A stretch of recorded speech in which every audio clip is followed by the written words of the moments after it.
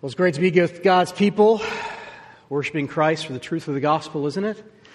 And so thankful for that we have praised and worshiped Him for today, and we'll continue now as we open God's Word. It's my privilege to be able to share the message here with you today from 1 Peter. And it's also been wonderful, though, in our service to honor the esteemed Pastor Gary Butler for 10 years of pastoral ministry here at the beginning of the service. And I don't think he's in this service now, but I just want to take a moment to express my own personal appreciation to Gary and his wife, Carrie, for their friendship, but also for their unwavering commitment to love the people here at Bethel Church. If there's one legacy that Pastor Gary leaves, is that he has loved the people of our congregation well, and he has loved them wisely, too. And we are so thankful for that. And I'm sure if he could have more time here to talk and tell you about his 10 years here at Bethel, there's some things I'm sure he would say. He and I have talked about these things, about just how the time has gone so fast. But how that time has also compelled him, and should compel all of us, to love people more, because this time is so fleeting, it is so quick. And gosh, shouldn't we just try to make the most of it? Well, it seems to me Pastor Gary has done that, and we're thankful for him for that.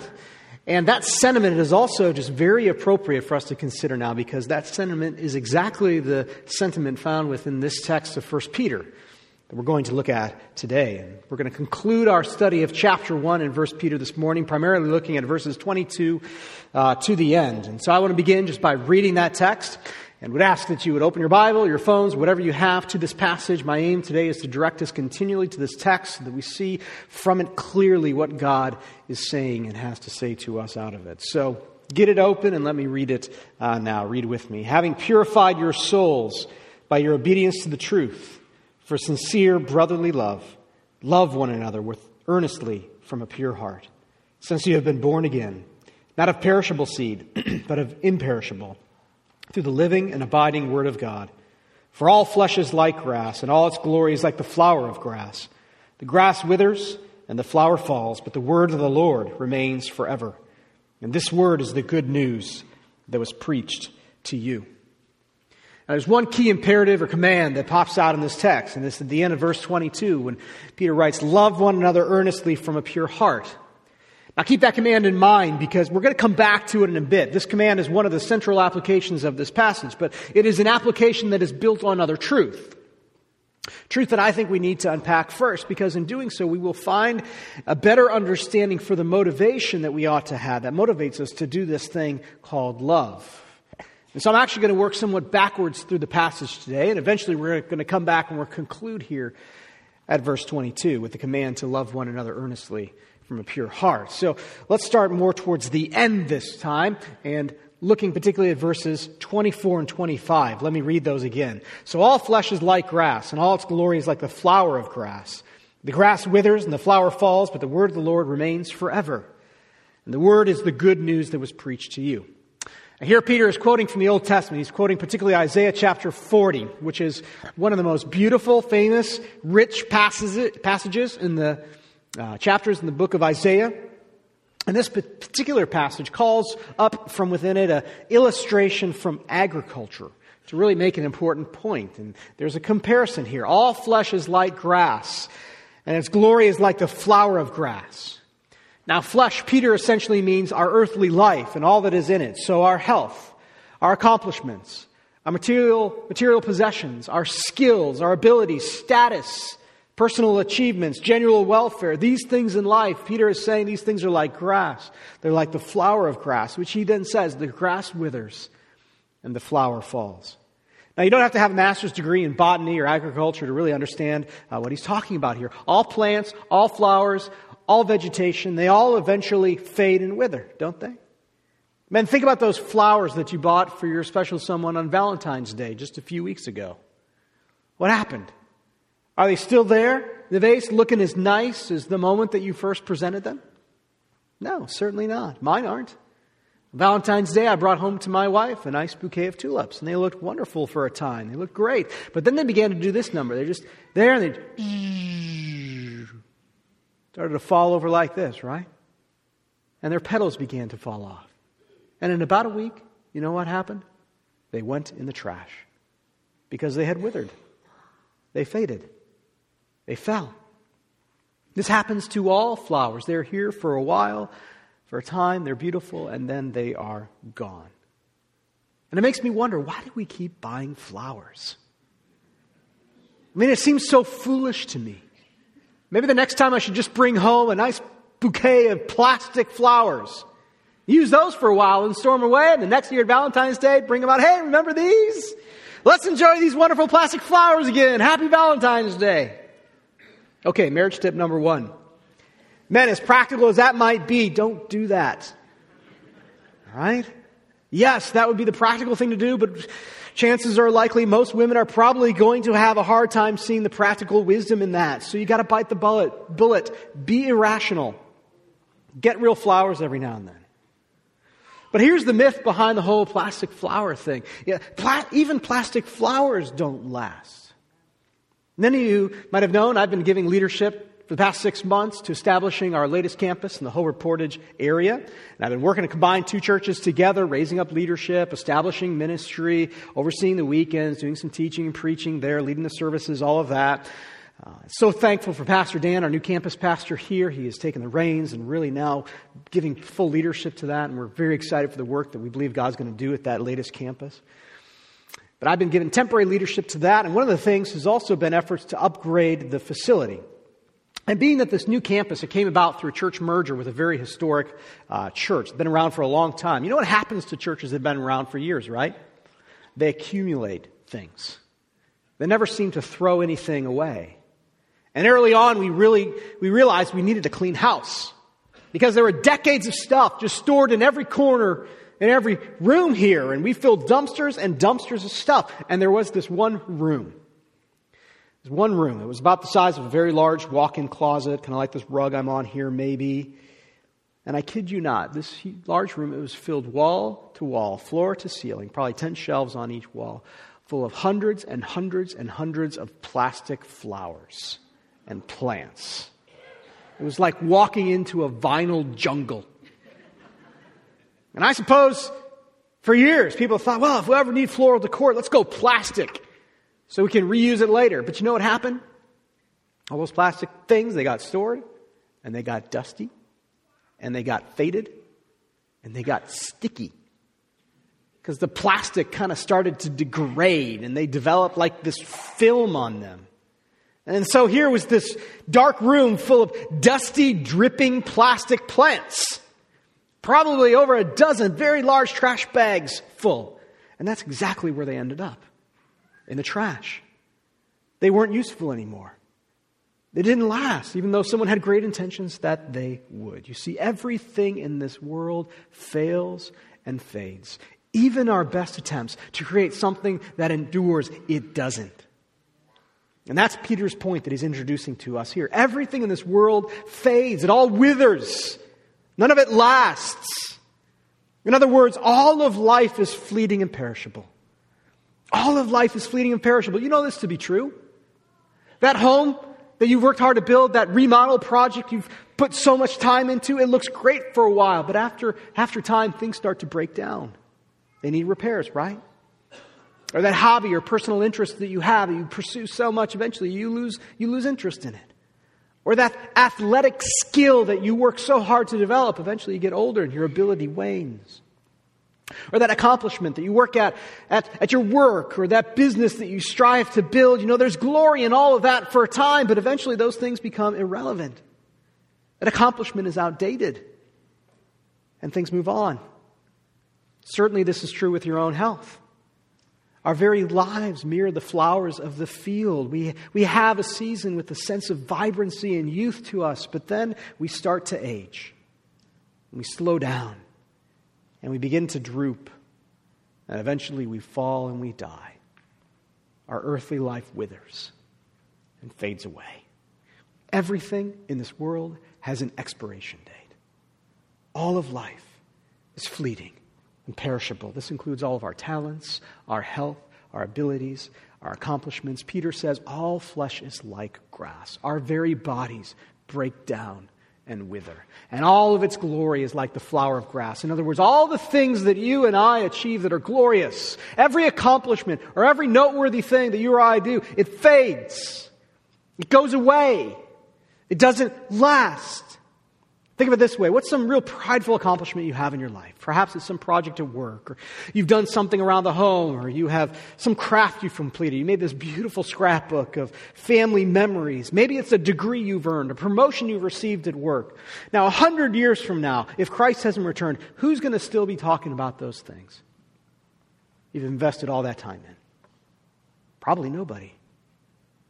Special project at work, that will eventually be outdated. The business that you're working for probably someday will close.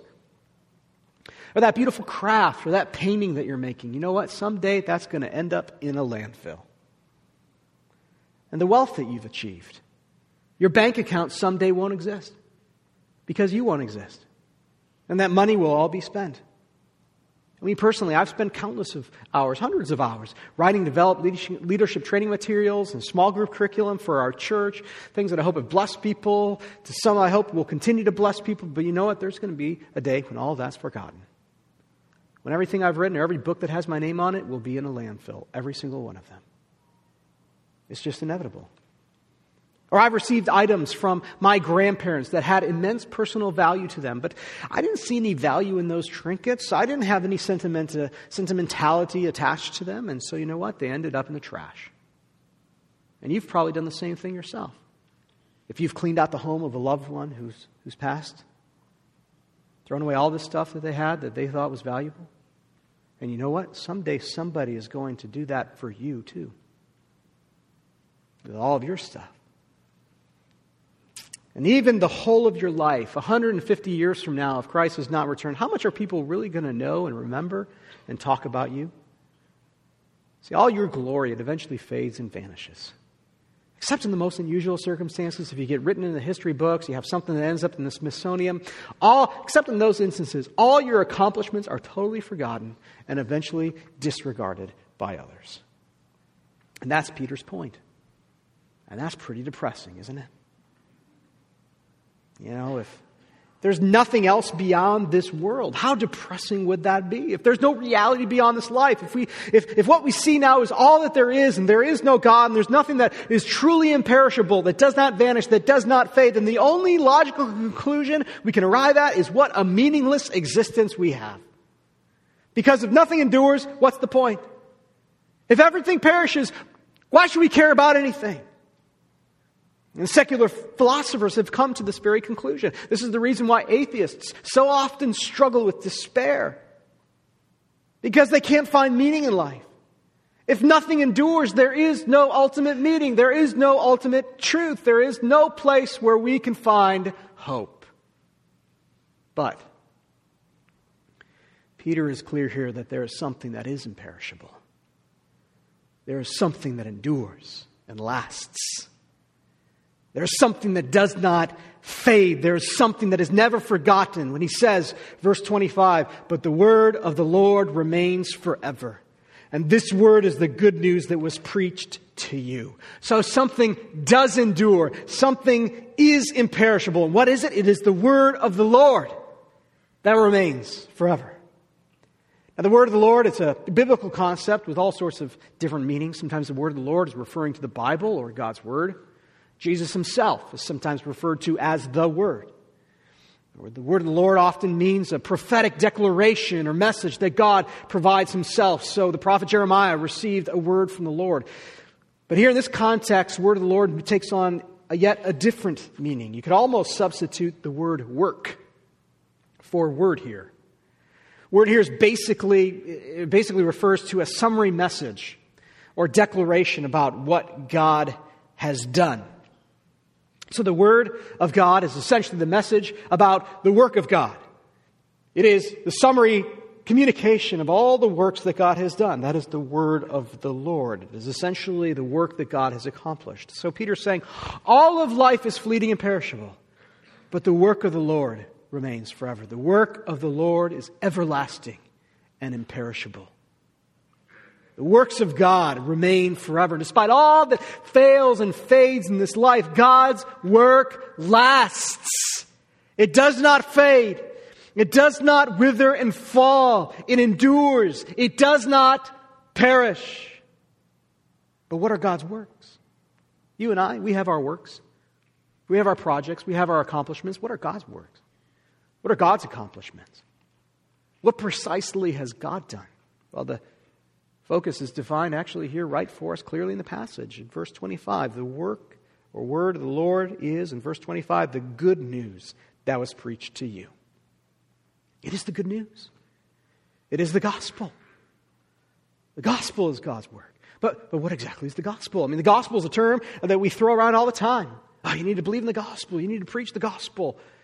You need to have a gospel-centered marriage. You need to live your life for the gospel. We line ourselves with things like the Gospel Coalition.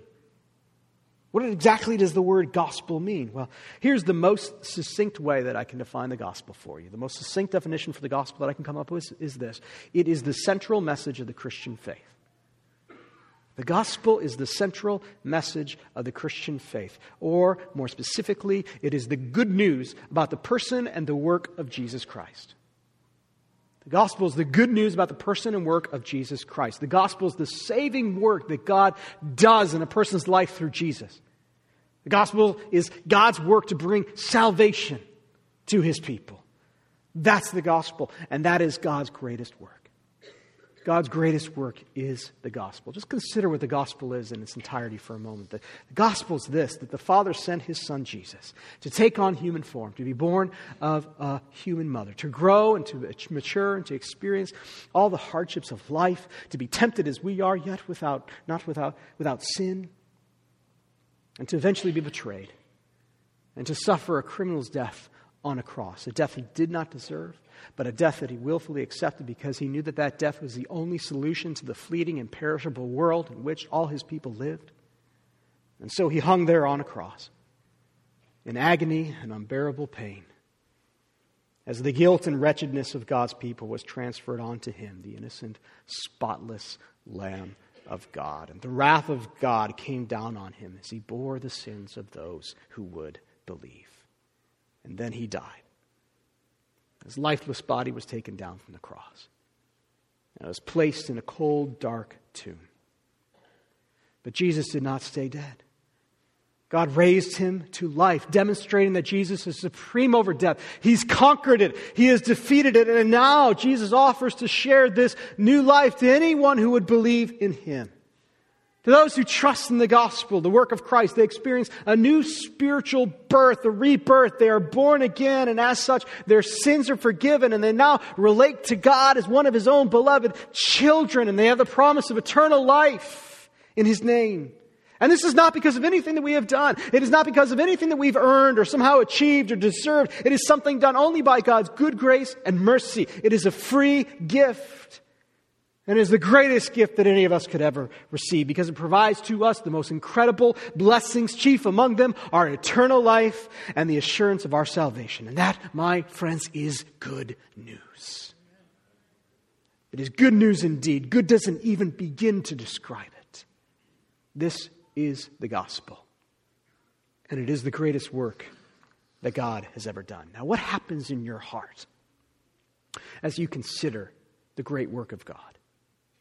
What stirs up in your heart as you consider these things? Hopefully worship, the desire for worship, hopefully excitement, thanksgiving, gratitude. Those are all appropriate and necessary responses to the gospel. But one response that Peter wants us to have here, that he's driving at in this text, is this: hope. Hope.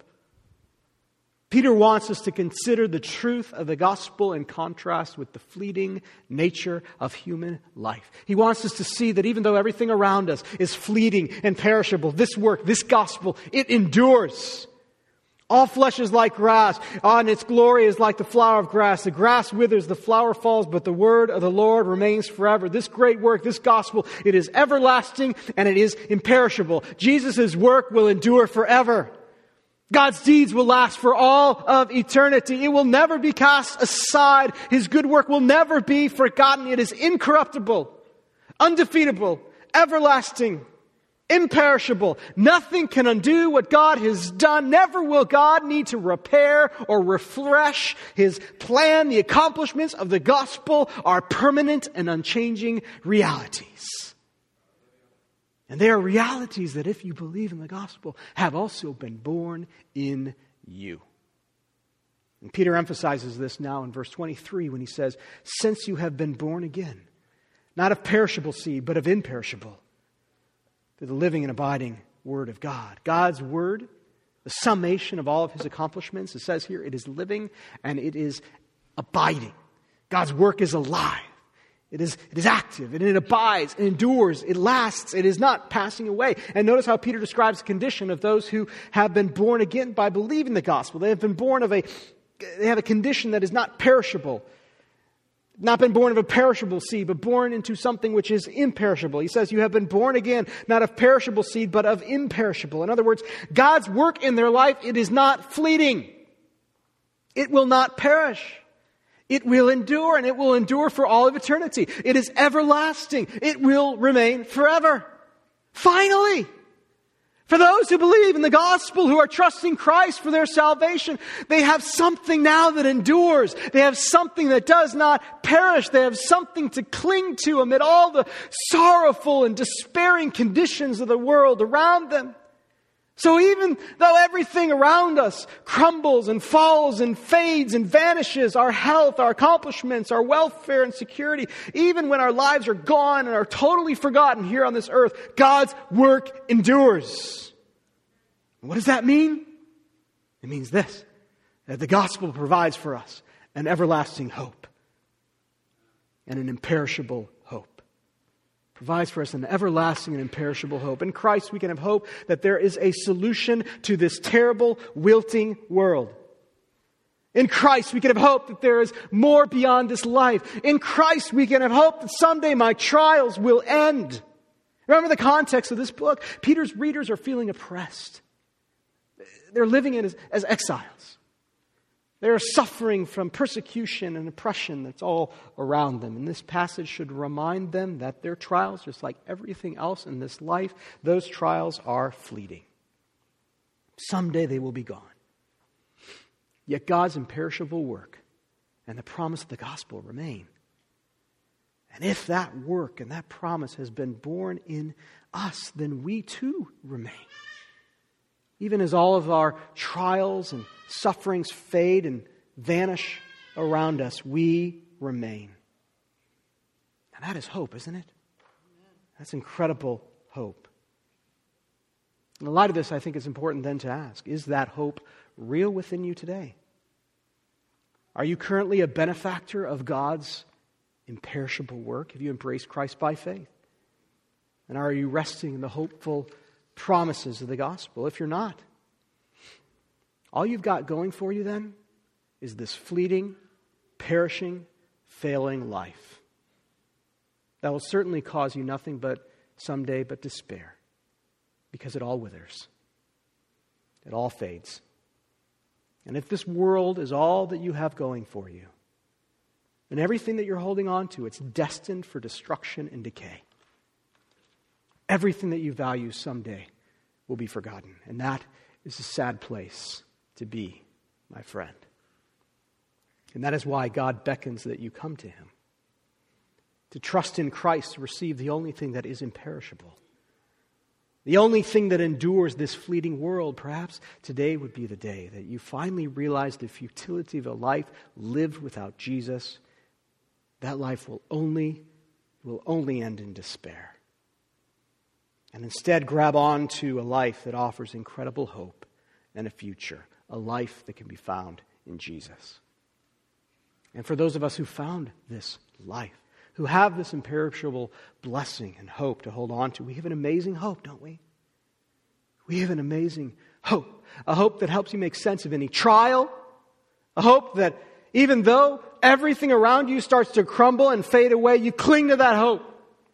Because you believe that something glorious awaits. So be encouraged by this, especially when life is a challenge. There is a future, my friend. There is a hope that endures when all of this passes. Cling to that. And that truth will help you greatly, help you persevere through any trial. So there's a great contrast in this passage. The fleeting and perishable nature of this life is contrasted with the imperishable work of God and the hope that is found in Christ. That is Peter's main point in verses 23, 24, 25. But what about verse 22? 22 is a bit peculiar, especially because it's hard to make sense of how it connects now to this magnificent contrast we see in verses 23 through 25. Peter writes in verse 22, he says, having purified your souls by obedience to the truth, for sincere brotherly love, love one another earnestly from a pure heart. So while verses 23 through 5 provide a great exposition about theological realities, now here in verse 22 what we see is Peter is describing how those theological realities ought to change us. This hope that we have in Christ ought to move us. It ought to motivate us. It ought to stir us to action in some way. It ought to impact our lives and our relationships. And verse 22 then contains two main consequences that happen when a person has this hope in God. The first is a consequence that has largely been accomplished, and the second is a consequence that needs to be worked on. It needs to be pursued. So let's look at the first consequence, the first part of the verse. Having purified your souls by your obedience to the truth for sincere brotherly love. Now this is one of the more difficult phrases, passages in 1 Peter to interpret. Commentators have all kinds of different views about the nuances of the meaning of this. But the emphasis of it is clear. The emphasis is on purification that comes through obedience. We see that the believers here, they have purified their souls, Peter says. The image here is one of cleansing. Peter is intentionally bringing up and evoking images and remembrances of the Old Testament when Israelites, they constantly had to engage in these ritualistic washings. They wanted to go to the ceremony or the sacrifice or of sorts. They had to go through a ceremonial cleansing process, which involved getting large basins and lots of water and special towels, and they would just, ceremoniously wash themselves multiple times in special ritualistic ways. And in doing so, it was supposed to somehow symbolically make them pure, symbolically make them clean, so that then they could go into the temple, they could approach God, they could engage in the sacrifices and the festivals. And by invoking this kind of purification image, Peter is saying that these believers, they are spiritually cleansed. Their souls have been washed. They have been purified. Essentially, there's been a washing off of all the moral filth and grime and soot of this world. The filth and the dirtiness and the ugliness of this world has been washed off them. And this is an act that they have done to themselves. It's not just something that God has done to them. It's something that they have actively done. The text says that they have purified themselves. So the believers here have made efforts to cleanse themselves from the nasty, ugly, dirty things in this world. Perhaps that means they're not using some of the languages of the world. They're not participating in some of the morally terrible, filthy, ugly, debased practices of the world. Perhaps they're not enjoying some of the same entertainment options that this world provides. The list could go on and on. It could mean all sorts of different things. But the point is this: they look different. They look clean. They look changed. And notice how they've done so. They've done so through obedience to the truth. Truth here specifically, the truth of the gospel. They've been obedient to the gospel. They've obeyed the gospel. And as they have obeyed the gospel, it has purified them. It has sanctified them. But what does it mean to obey the gospel? Well, it means two things, really. The gospel calls us to believe in Jesus. So obeying the gospel is coming to Him and putting our belief and our faith and trust in Him. But the gospel also calls us to repent. Repent and believe in the kingdom of God is the gospel. And so it also means to turn away and to submit our lives to Christ and orient our life around Christ and to follow Him. So the gospel just doesn't call us to believe in Christ and to have a mental assent to who He is and what He's done. It calls us also to repent and to turn away from the things of this world and to follow Christ's example. To turn towards Christ's world, to follow and obey Him. The gospel calls us to pursue holiness. And that is, of course, one of the key things that Peter has been exhorting us to do all throughout chapter 1, to be holy. As obedient children, be holy as your heavenly Father is holy, he says.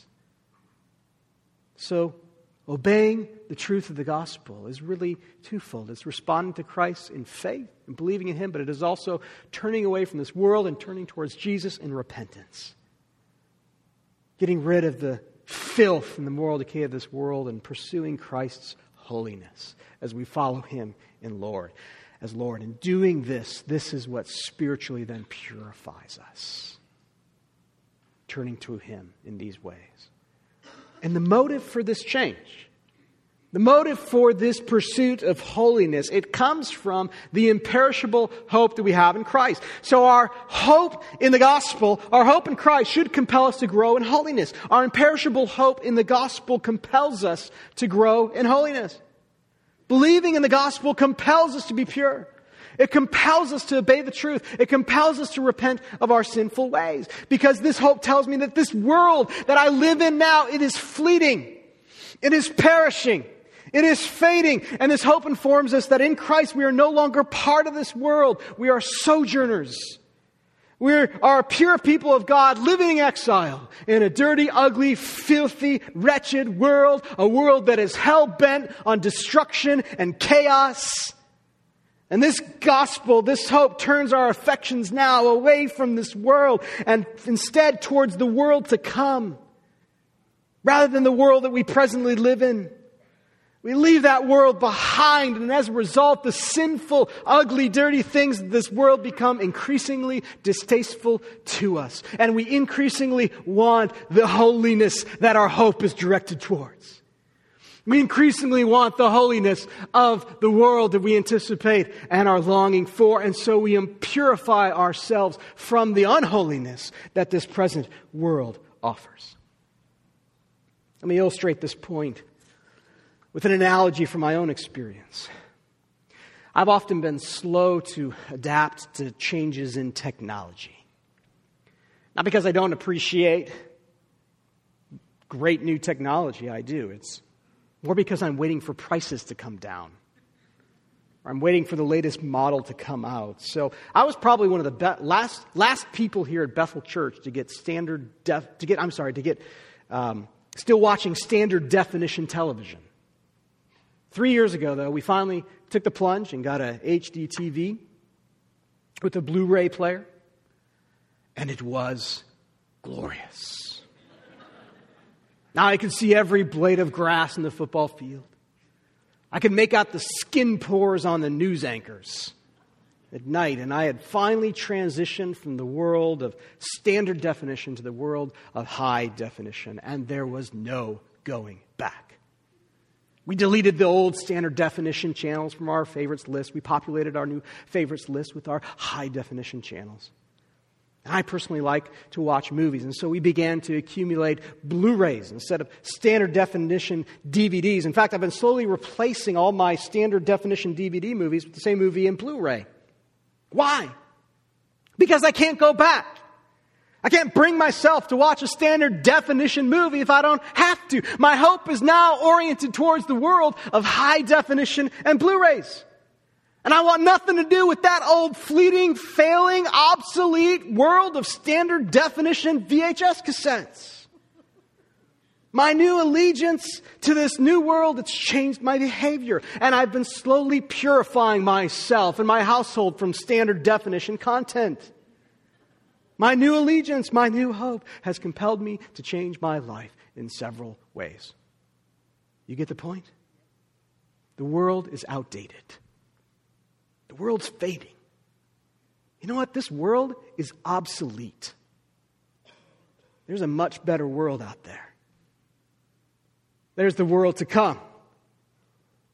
And when our hope is placed in this world through the gospel, we live our lives for this world. We orient our lives around this world and the hope that that world calls us to. So our imperishable hope in the gospel compels us to grow in holiness. So therefore, I need to ask you, if you have embraced this imperishable hope, which is the gospel, how has that changed you? What in this fleeting world have you turned away from? How much is your heart, how much is your life oriented towards holiness? See, if your hope in the gospel is real, you should feel compelled to purify yourselves from the sin of this fleeting world because that hope begs you towards holiness. You put your new identity in Christ. You want to live as a child of God. You live as a person with hope. You live for that world and the world to come. Not the one that's fading and obsolete, not the world of sin and selfishness, but the new way of holiness. Your hope compels you towards holiness. Is that happening in your life? If your hope is real, it ought to. And there's something else that this hope also ought to compel us towards. It also ought to compel us toward love. Notice how Peter exhorts his readers now in verse 22, second half, when he turns to the subject of love. We see that the believers have purified themselves for sincere brotherly love, and then they are commanded, love one another earnestly from a pure heart. The focus here is not on some general type of love, like love for God or love for your neighbor. This is a very specific type of love. It's love for one another. It is love for those within the church. It is love for those with which we have a Christian brotherly love. But now why does Peter exhort his readers to love one another? With all this talk about this fleeting nature of life and the transiency of this world and the hope we have in the gospel, why focus now on the importance of love between believers? Why is that Peter's big exhortation? Why doesn't he command them to be sexually pure? Why not an exhortation to worship and praise God for this incredible hope that we have in Christ? Why not an exhortation, a call to evangelize, that we might share this great hope with others? Why love within the church? Well, think again about the nature of our hope. Even though everything around us fails and fades, our hope tells us that the work of God lasts. It endures. And if I'm in Christ, that work of God has been born in me. And so now, because of Jesus' work, I last. My life, my soul, it endures. And as God eventually brings me through the trials of my life into His new world, which is a new heavens and a new earth where things do not fail or fade, it is an everlasting and imperishable reality. My hope in the gospel is my hope in this life to come after everything else in this life fades. But my hope tells me that there's something else in this world that endures, not just me. Everyone else who also has had this hope of the gospel born in them. They also endure. They also last.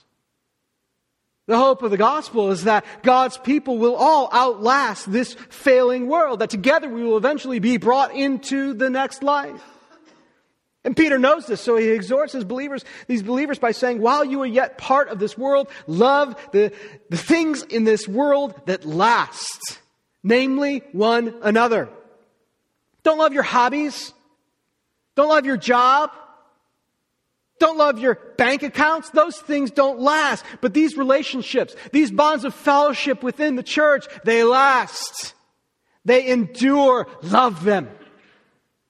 You see, these relationships, they're actually a foretaste of the very hope that you have. Part of the hope in the gospel is that we will exist with believers for all of eternity. So like it or not, Christian, a big part of your hope is a continuance of this experience right here. These relationships, these people, this experience. If it weren't for God's work, these relationships wouldn't matter. They would all fade just like everything else. But it is precisely because of God's work that these relationships matter, because they last. Because these things last, they are far more valuable than anything else that this world has to offer. Because they are, in fact, a foretaste of the world that all who believe in Christ are going to. So love these relationships. They are part of your hope in the gospel. Now, doesn't it all make sense? Do you see how this all fits together? We have this hope in the work of God, which is everlasting and imperishable. And this hope then should compel us towards two things. First, it should compel us to grow in holiness. And second, this imperishable hope in the gospel should compel us to earnestly love one another. It should. Because both things endure. Our life of holiness endures. And our relationship with other believers endure. And our hope compels us to value those things most that endure, far above anything else. Because at the end of the day, our hope tells us to value what lasts. an imperishable hope, and an imperishable love. That's Peter's message here at the conclusion of chapter 1. But how ought this exactly look within the church? Peter gives us some clues with some well-chosen adjectives. He says we've been called to a sincere brotherly love, and a love that is earnest, a love that proceeds from a pure heart. So let me just quickly unpack a few aspects of this love. First, he says our love needs to be authentic. Peter tells his readers that this love must be sincere. It needs to come from a pure heart. In other words, he's saying, don't be fake. Your relationships need to be genuine. They need to be real. The church ought not to be like the mall, where tons of people congregate and gather, but they don't really know each other. Nor ought the church be a place where there's so much pretense and posturing and pretending. There ought to be authenticity here. After all, our hope tells us that we'll be eternally authentic and real with one another, so let's start some of that now. The church ought to be a place of authentic relationships and love. Second, the love here needs to be affectionate. Peter states that we're created for a brotherly love. The meaning here is one of genuine affection, so that when we gather, we're like brothers together. When we gather, we're like sisters together. In the church, we shouldn't just tolerate one another or gather impersonally together. We are family. We relate to one another like family. And we have an authentic affection for one another. We smile. We shake hands. We're interested in one another. We find joy in each other. And there is a genuine affection for each other here. After all, this hope tells us that we will have an eternal affection for one another. So let's start some of that now. The church ought to be a place of family and affection. So love within the church, it is affectionate, it is authentic, and third, it also needs to be expressed. It needs to be seen. It needs to be manifest in our church body. Love is a verb. It's something that is done, and Peter says that it ought to be done with earnestness. Love one another earnestly from a pure heart, he says. In other words, love with zeal. Love with eagerness. Love with enthusiasm. Have a yearning to love each other. Have a zealously expressed love for the others in this church body. This ought to happen in so many diverse ways in the church. It happens generally, commonly, certainly, when we serve and we sacrifice for one another. When we hear of needs within the church body and respond to those needs with help, with care, with effort. We are an eternal family, after all. And there ought to be constant expressions, then, of this giving and mutual care and sacrifice for these relationships. This love ought to just be expressed as we serve and care for one another. But it also happens as we help each other grow in holiness. You see, we ought to be blessing one another in our relationships here, and perhaps the most important way that we can bless each other is by helping each other be pure. By helping each other grow in holiness. By working together so that we all become mature in the faith. Which means we spur each other on towards righteousness. We say the hard things. We support and encourage and admonish and advise and help each other grow to become more like Christ. We all lock arms in this and we pursue this goal of maturity in Jesus together. We help each other grow in holiness. All of that is an expression of love. It's a loving thing to help your brother and sister become more like Christ. The relationships of love, that's what we're called to in the church. And that is what our hope in the gospel drives us towards. God's work in us compels us to have these kind of expressions with one another. So how active are these kind of relationships in your own life? Now, I know this is a large church, right? This is a very large church. And finding these kinds of relationships experience, it can sometimes be very difficult in a place like this. But just because it's hard doesn't mean that you get a pass not to do it. You need to be in relationships with others here, not just kind of casual, passing, fleeting acquaintances. There need to be people here where you go deep, where there's an authentic friendship, and there's earnest expressions of service and sacrifice for one another. There needs to be spiritual fruit and holiness that is born in your life because of the people around you. I know sometimes that's hard. I know sometimes there's some weird people here. Maybe you're one of those weird people. But this is Peter's command to us today. Love one another earnestly with a pure heart. Where are you doing that in this place? Where do you have those kind of relationships in this place? If you struggle to make those kind of connections, we have all sorts of programs and events to help you with that. Small groups, men's, women's ministries, Celebrate Recovery, youth and student ministries. We have a host of volunteer opportunities. You can get involved and you can serve alongside people and build relationships as you do that. Make sure you're connected in the relationships here at the church, but just don't be connected. Live out the authentic, affectionate, and earnest life of love that Peter calls us to here. Your hope in the gospel ought to compel you to live in this way, just as it compels you towards holiness. Because those are the two very things you're hoping in. So you want them now with increasing zeal. And finally, if you really don't feel compelled in your life to grow towards holiness, if you really don't feel compelled to have a deep, loving relationships here within the church, then I have to be honest, I have to question if that hope in the gospel is real in your life. It certainly isn't very deep. Real hope, real faith in God's imperishable work necessarily yields consequential results in our life. And if you really believe in Jesus' work, if that hope is real and it is so precious to you, then you will be driven to purify yourself in holiness. If you really believe that this world is fading away, that it will soon all be gone, but that a new life and a new world is found in Christ, then you will be driven to delight in the relationships that can be found here in the church because you know that these are a foretaste of the very thing that you are hoping for. And a yearning for holiness, and a yearning for loving relationships within the church. If you lack that, then I question if you have an authentic faith. Total absence of these things are perhaps an indication that you have not, in fact, been born again. Perhaps today would be a day that you do truly seek the Lord and grab on to the incredible hope that Christ offers you. And for those of us who have this hope, maybe you find deep and lasting encouragement by it. When the trials and the sufferings and the failures of this world surround us, may this hope allow us to persevere through that, even as everything around us crumbles and fades. We have this hope to cling to. It helps us through everything. But also may this hope compel us to be the kind of people that God calls us to. May it compel us to be deeply burdened for holiness.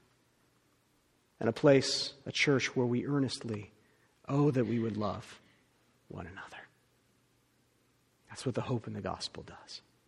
And may it bear that fruit in our lives and here in our church.